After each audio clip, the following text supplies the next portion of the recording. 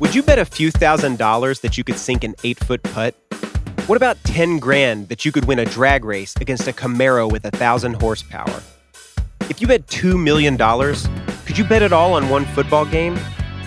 Maybe you wish you could, but you probably wouldn't. Gamblers is about the people who did. From the Ringer Podcast Network, listen to Gamblers Season 2 on Spotify or wherever you get your podcasts. This episode of The Town is brought to you by FX's Feud, Capote versus the Swans. The second installment in Ryan Murphy's Feud anthology tells the story of acclaimed writer Truman Capote, once a confidant to society's most elite women, whom he nicknamed the Swans. Starring Naomi Watts, Diane Lane, Chloe Sevigny, Callista Flockhart, Demi Moore, Molly Ringwald, and Tom Hollander. For your Emmy consideration, visit fxnetworks.com/FYC. This episode is brought to you by Cars.com. When you add your car to your garage on Cars.com, you'll unlock access to real-time insights into how much your car is worth. Plus, view its historical and projected value to decide when to sell. So when the time is right, you can secure an instant offer from a local dealership or sell it yourself on Cars.com. Start tracking your car's value with your garage on Cars.com. It is Tuesday, October 11th. When the news broke last week that Trevor Noah, the host of The Daily Show on Comedy Central, would step down after 7 years in the job, I'm betting there was a big chunk of people out there, comedy fans, who were like, Comedy Central still exists? It does exist. And though the network is a pretty sad shell of its former self, I'm old enough to remember when South Park premiered in 1997. It was a show that was passed on everywhere because it was way too raunchy. Yet it found a home and became incredibly successful at Comedy Central. Over the years, the network has had Chappelle's Show, Reno 911, Tosh.0, Politically Incorrect with Bill Maher, Mystery Science Theater 3000, Win Ben Stein's Money, an eclectic group, but all shows that were unique and found an audience. I feel like in the mid-2000s when Jon Stewart took over The Daily Show, and then with Colbert Report and others, Comedy Central really mattered. Fun shows, stand-up specials where you felt like you were discovering people, legitimate players in late night. Cut to today, it's almost entirely Seinfeld and Office reruns. And The Daily Show is still there. That show generated about $25 million in revenue for the first 6 months of 2022, according to Kantar Media. Still decent, but way down from what it used to generate. And now it needs a new host in an atmosphere of decline generally in cable, and specifically at networks like Comedy Central, where there isn't sports or news to prop it up. The transition to streaming is to blame, of course, and there's lots of business reasons, special to Comedy Central's owner, Viacom, now called Paramount Global, that have led to the atrophy of the brand. It doesn't really translate or mean anything in streaming, and that's a problem. That's what we're talking about today. Lucas Shaw from Bloomberg is back, and the topic is the very unfunny decline of Comedy Central. From The Ringer and Puck, I'm Matt Bellany, and this is The Town. All right, we are here with Lucas Shaw from Bloomberg. Lucas, welcome back. You were in Asia for a couple weeks, some media conferences. You took some pictures of food. What's the one thing you learned from your trip to Asia?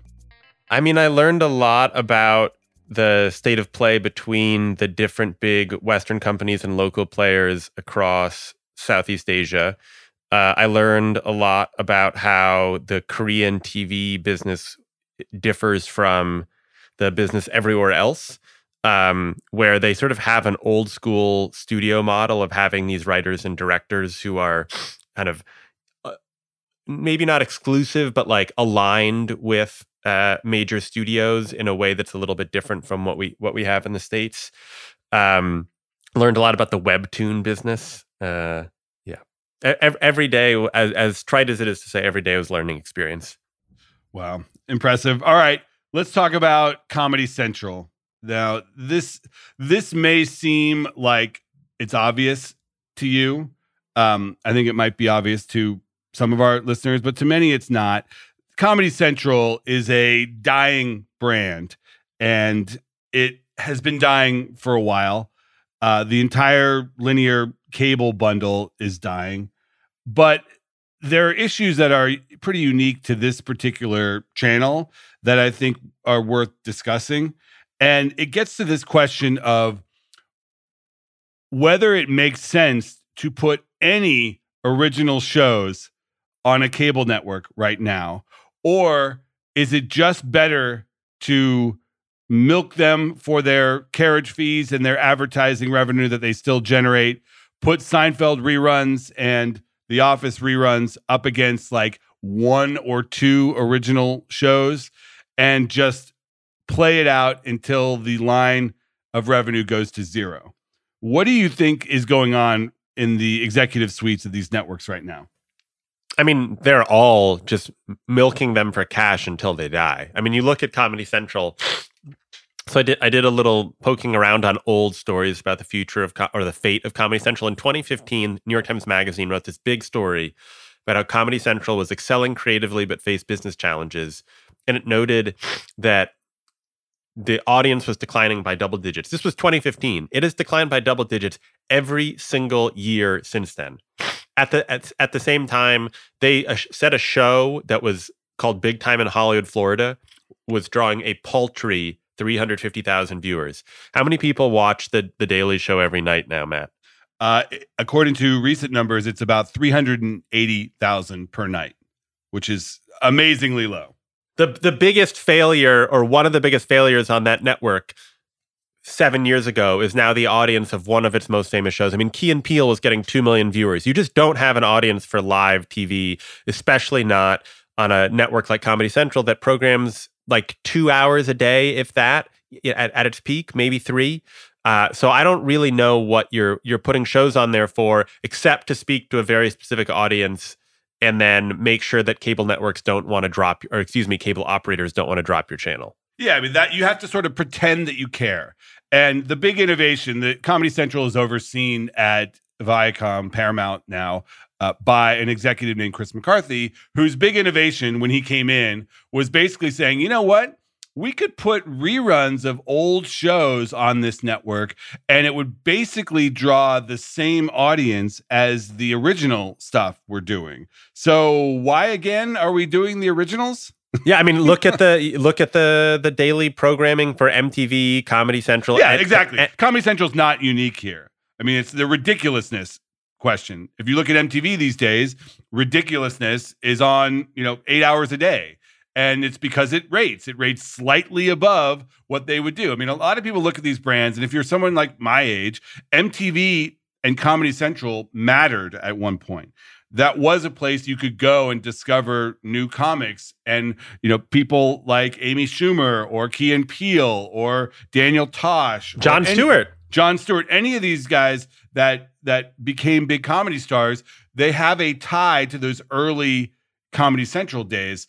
And now, I mean, you're not looking at Comedy Central for comedy. You're looking at TikTok. You're looking at Instagram. You're looking at YouTube. I mean, that is the engine for comedy these days. And if you become big, then you have a Netflix special. I mean, Netflix completely bought out that special business. Comedy Central and HBO, for that matter, were absolutely devastated when it came to comedy specials. The HBO is sort of clawing back, and now Netflix is changing its model, so it's not going to do as many of those. But Comedy Central was really left holding the bag here. There's nothing that they have that isn't elsewhere. Well, and there is space for comedic shows on television, but to your point, a lot of what they did was sort of gifted sketch comedy and the types of humor that is just at this point probably better served to you on YouTube and TikTok. And I think a lot of even the main streaming TV networks have tried to figure out like what the right comedy shows are for them, and sitcoms and certain types of funny shows can still play, whether it's a new show like Abbott Elementary or some of the shows on FX that I would say are like barely comedies.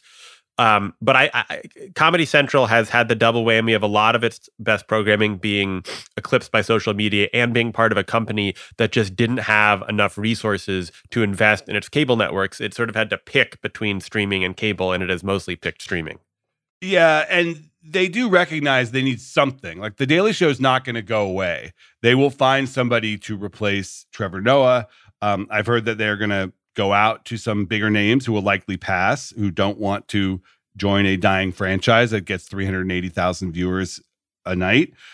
Then they will probably pick one of the correspondents or some other up-and-coming comedian. They have to have something there that like says to cable operators, oh yeah, we're still programming the network. We're not just all reruns. They are doing, I noticed that they're doing these kind of low budget movies that will play on Comedy Central and then go over to Paramount Plus. They have a Rob Riggle movie that's coming out for the holidays called Cursed Friends. I've talked to people involved in these movies. They're low budget. They're like a couple $1,000,000. They get a decent comedy star and then surround it with like stunt cameos like Nicole Richie or Joey Fatone, something like in the Sharknado genre. But that's just to fill time and then put these movies on Paramount Plus. It seems like the future for these cable networks is finding things that they can plug the holes with, but that will maybe have a life on streaming. Yeah, well, it's if you can market the show for TV and have it almost immediately go to streaming, or just market the show for awareness, figure that people will find it in either place. Because I do feel like the type of person who is still watching Comedy Central live might just not be the viewer, might not be the same viewer as the person who's watching a streaming service. It's got to be an older viewer who's not switched over, right? Well, and is that the reason they're doing all this adult animation? They're doing like a Ren and Stimpy, a Daria spinoff. I mean, that's nostalgia as well. I guess they're looking for people in my demo that remember those shows from when they were young and might still watch cable. Or they're just looking for stoners who have the TV on and don't know where to go. Yeah, I feel like the two twin strategies of the Paramount cable networks, or at least the ones overseen by Chris McCarthy, are the reruns and the nostalgia. They did the same thing at MTV, where it was like, let's find the right real world road rules, challenge, whatever it is, bring that back, because the only people who are still going to care about watching MTV are the people like you and me who watched MTV when they were younger. Yeah, and I still do watch the challenge on MTV, and they have been very pointed in that they don't put the challenge new episodes on Paramount Plus. You have to watch them on MTV. So that show has not fully migrated over yet. But they could do so much more. I mean, MTV has this archive. If you go on Paramount Plus, you can watch old unplugged episodes with like Nirvana and Pearl Jam. They put all the old not all of them, but a lot of the old MTV shows on Paramount Plus. If they just like leaned into the nostalgia thing on regular MTV and said like, tonight it's 1993, we're going to have a Kurt Loder, special on some movie or something. Like, I think they probably get a little bit of interest from people that just have that nostalgia play. Yeah, 5,000 of them. Maybe 5,000 of them. Yeah, I think that's might be wishful thinking. This episode is brought to you by Jiffy Lube. Cars can be a big investment, so it's important to take care of them. I once got a car that I started out with 25,000 miles on. I got it to over 200,000 miles because I took care of it. You know how you take care of a car? You take care of the maintenance, the oil, the brakes, all that stuff. And if you don't, you can have a car just completely fall apart. When your car needs maintenance, head to Jiffy Lube. They provide automotive excellence at speed. Get your oil change, brakes checked, tons of other multi-care services. It's all done by expertly trained technicians who actually care about taking care of you and your car. Jiffy Lube, car more. To find coupons and start an instant online estimate, visit jiffylube.com. Let's talk a little bit about South Park, because that is one of the Comedy Central success stories. We are now heading into 25 years of South Park. You've written a lot about this. You've interviewed Matt and Trey. They have made a fortune off of this, and Comedy Central made some pretty key errors in the very beginning of this franchise that have costed a lot of money. Explain the financials behind South Park. Well, when the creators of South Park, Trey Parker and Matt Stone, were renewing their deal with Comedy Central, I want to say 2007, 2008, around then, they decided that they would ask for a 50% stake in all like online rights to the show. And I'm gonna butcher some of the timing on this. Like, they'd created this website called South Park Studios where they were putting up episodes. I forget if that was a part of this deal or predated it. But basically what happened is they created a website called South Park Studios, which is, rather than license South Park to other streaming services, they just put it up there. Anyone in college who wanted to watch South Park would use that. They generated some advertising money. But then that extended so that anytime South Park got licensed to a streaming service, and for a while it was Hulu, now it's HBO Max, they collected 50% of the money. Now you think about what some of these really valuable shows or these really popular shows are worth, especially a show like South Park that's got hundreds of back episodes. They, just from licensing deals for South Park, have made something like $500 million over the last decade. They recently redid their deal because Paramount, like before deciding to go all in on Paramount Plus, sold it to HBO Max for about $500 million. So they get half of that. And they've used that to raise all sorts of money. They're two of the most ambitious guys in media, even though they've spent most of their time working on this one show. I mean, that's the crazy thing. They've done this one show for 25 years. That almost never happens, and it's still popular. And think about that. Think about what you just said. They negotiated for 50% of digital rights to South Park at a time, 2007-ish, where YouTube was just becoming a thing, but we didn't even know what streaming services was. This is so short-sighted by Paramount. They had no idea what was coming, or they did and just didn't care. And they gave away 50% of their biggest show, essentially, to the creators into a streaming landscape that has completely defined the era.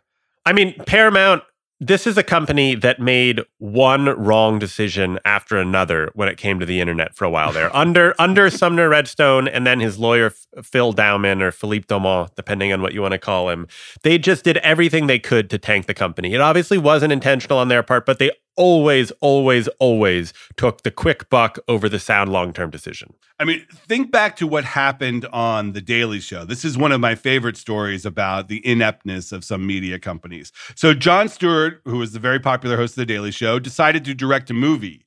He made this movie Rosewater a couple of years before he left. And they said, okay, you go and do the movie for the summer. We'll have one of your correspondents sit in the chair and take over for the summer, and we'll just see how it goes. That correspondent was John Oliver. John Oliver gets this big perch to be the host of The Daily Show for basically the entire summer. Comedy Central and Viacom, they did not ink him to a deal to keep him there if he became successful. They gave him the show, put him in that huge spot, and didn't have him under contract. So when he became very popular and he did a great job, HBO came calling, and I've talked to people involved in this. They're like, basically, reaching out to his reps, like, you guys must be under a long-term deal, just reaching out to say we're fans. And the John Oliver people were basically like, no, we don't have a deal. We're free agents here. We can do whatever. They're like, you've got to be kidding me. Cut to last week tonight with John Oliver becoming gigantic hit on HBO, winning Emmys 7 years in a row. And this is a guy that Comedy Central literally put in the chair and then let get away. Do you think that John Oliver is now the most stable late night host, even though he's not technically a late night host? I think so. I mean, that show has figured out how to do the broadcast or do the linear and streaming thing. I mean, I think one of the smarter things they did was they put the show on Sunday nights, where most people, myself included, were like, what? A talk show on Sunday nights? Because the advantage there is you got the whole weekend of news during the Trump years, and he can air it, and it feels like a newsier, like a comedy version of like a 60 Minutes show.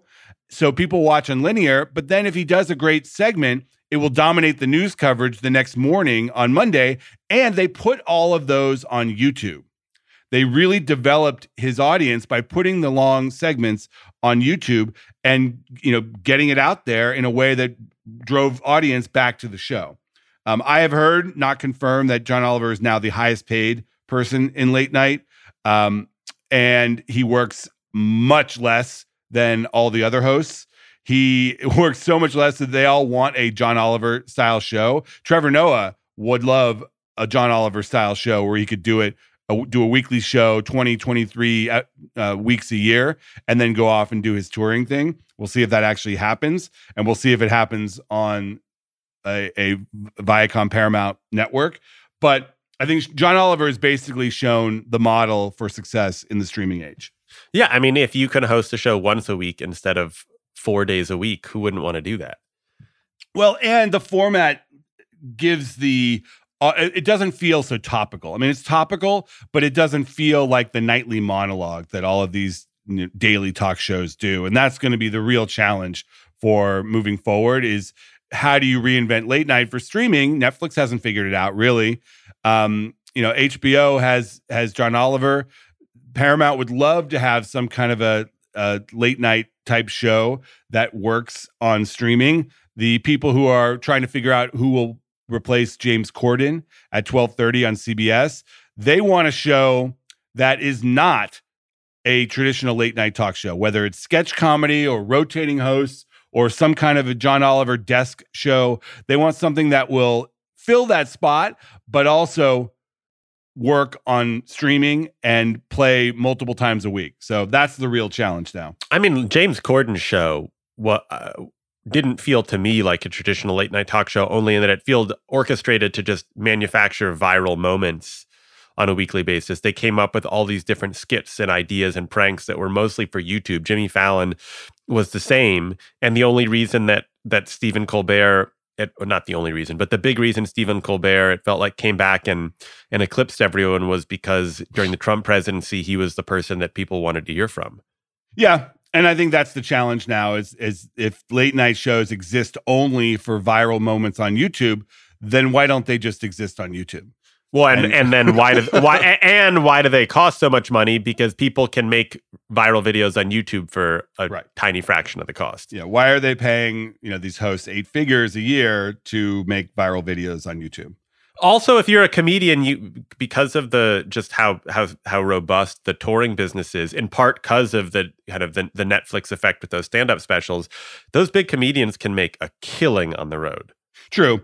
I mean, the answer to that, the reason why they do it and why they still feel that it's justified paying these hosts is because you get much higher CPMs for these television shows, and you can package advertising across the day parts where you're buying the Tonight Show, but you're also buying prime time, or you're also buying the Today Show. So I don't want to seem naive on why these shows exist. They exist because TV is still considered a premium environment, but those numbers are dropping.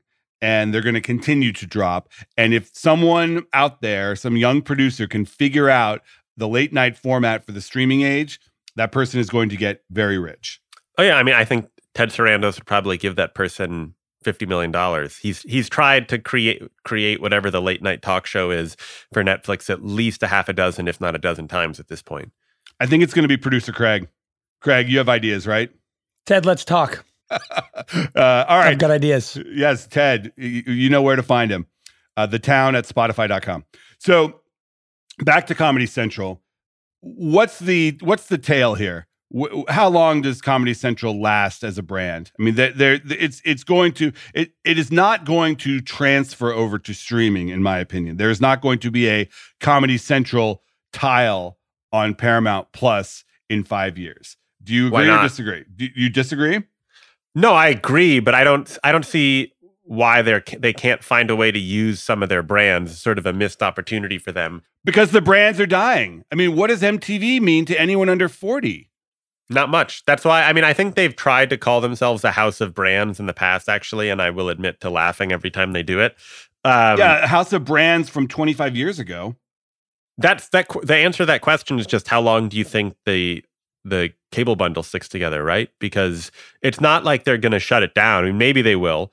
It's not as valuable to them as ESPN is to Disney, but the brand will last as long as Paramount is still distributing channels on TV. They've got like 5 or 6 quote unquote core brands. Maybe they'll consolidate a couple of them together if they can stop getting any affiliate fees out of it. But this is really a question of, is Reed Hastings right that cable's going away in 5 or 10 years, or will it have a much slower decline? The challenge for this particular company is that it doesn't own any must-have network, meaning it doesn't own anything with sports. If you look at the Viacom/Paramount channels, it's MTV, it's Comedy Central, it's BET, it's Nickelodeon, it's VH1, networks that were once great brands, but the content is migrating to streaming, and there's no news network, and there's no sports network. Now, you could argue that CBS, which is also in the fold, will compensate for all of that. And you can attach all these networks to CBS in your carriage negotiations. But how long is that a good argument? It's not like Disney where they have ESPN and they can say, if you want Monday Night Football, you got to take all this other garbage. Yeah, well, is there any channel that is must have that doesn't have news or sports? I don't know. Maybe USA with wrestling. And does that count as sports? That's related. That's a live event. I don't think there's any channel that just on the merits of its entertainment programming is considered a must have anymore. Yeah, and that's going to accelerate in the next couple of years as the investment moves over to streaming. I just don't. I mean, if you talk to executives now, there is no reason to invest in scripted or increasingly unscripted new shows on these cable networks. Other than the fact that they still make way more profit from their cable networks than from streaming. Because that is due to legacy carriage deals where they get money from these carriers.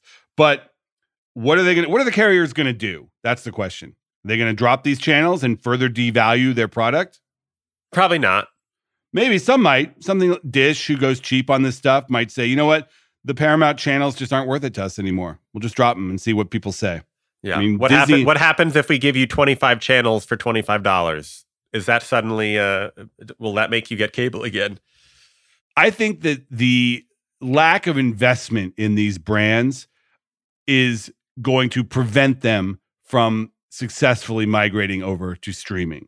The reason why a brand like Nat Geo, which was a television network, why that has successfully come over to Disney Plus is because they put money into it and they put a content investment strategy into Nat Geo.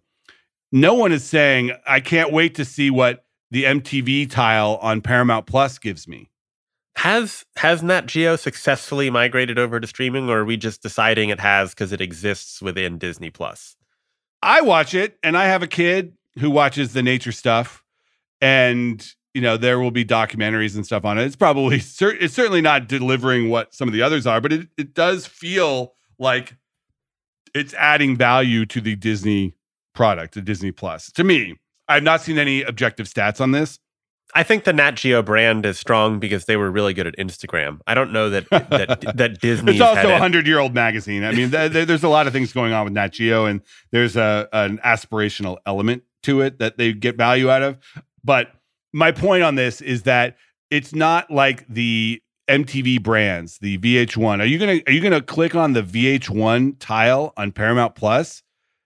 I mean, those shows are going to have to live on their own and develop brands on their own. I think the failure to invest in these brands is going to prevent them from being significant on streaming. And that's going to potentially be a problem that these companies don't seem to care about right now. Yeah, I mean, look, some of them have made an effort to migrate the brands to streaming, but it feels like most of those haven't really mattered. HBO Max has the tiles for all the different things within the Warner Brothers Discovery universe. Paramount Plus, I think, has some. Disney Plus, as you mentioned, has it. But I really don't know who's searching that way. I think most people are probably just looking for individual shows or are waiting for the curation to feed them something. I don't know that they're scrolling for the Adult Swim tile on HBO Max. The algorithm replaced it all. The algorithm will own us all. All right, Lucas, thanks very much. Thanks, Matt. All right, we are back with the call sheet. Craig, have you been watching SNL this season? I watched the first episode. I'm going to watch the second, but I haven't yet. I usually just find it on YouTube now because I don't have a Peacock membership. I know. I think that's an understated problem for them. It was on Hulu until this season, which a lot of people have. And now, if you want to watch it, you got to have Peacock or just see the clips on YouTube. They should just air it on SNL. I mean, on YouTube Live. Some point. Yeah, the money prevents that from happening. But it got me to click on Peacock. I've been, interacting with Peacock a lot more this fall just because all the NBC shows are back there. So my prediction, if you've noticed that there's been a cast member not in the credits these first two episodes, Cecily Strong, who has been on the show for years and is one of their more popular players. They've not officially announced that she is leaving the cast. She happens to be in LA doing a one-woman show on stage here in LA. my prediction, Cecily Strong will not finish the SNL season as a cast member. They may bring her back for a couple episodes, but my prediction is she's got one foot out the door and she will likely not finish the season. So you think they will publicly announce that she has left the cast sometime soon? Yes, I do. But I think she may go back for a couple episodes. I mean, they've done this over the past few seasons. Kate McKinnon would leave and go do movies and come back. Totally. They've let people come and go.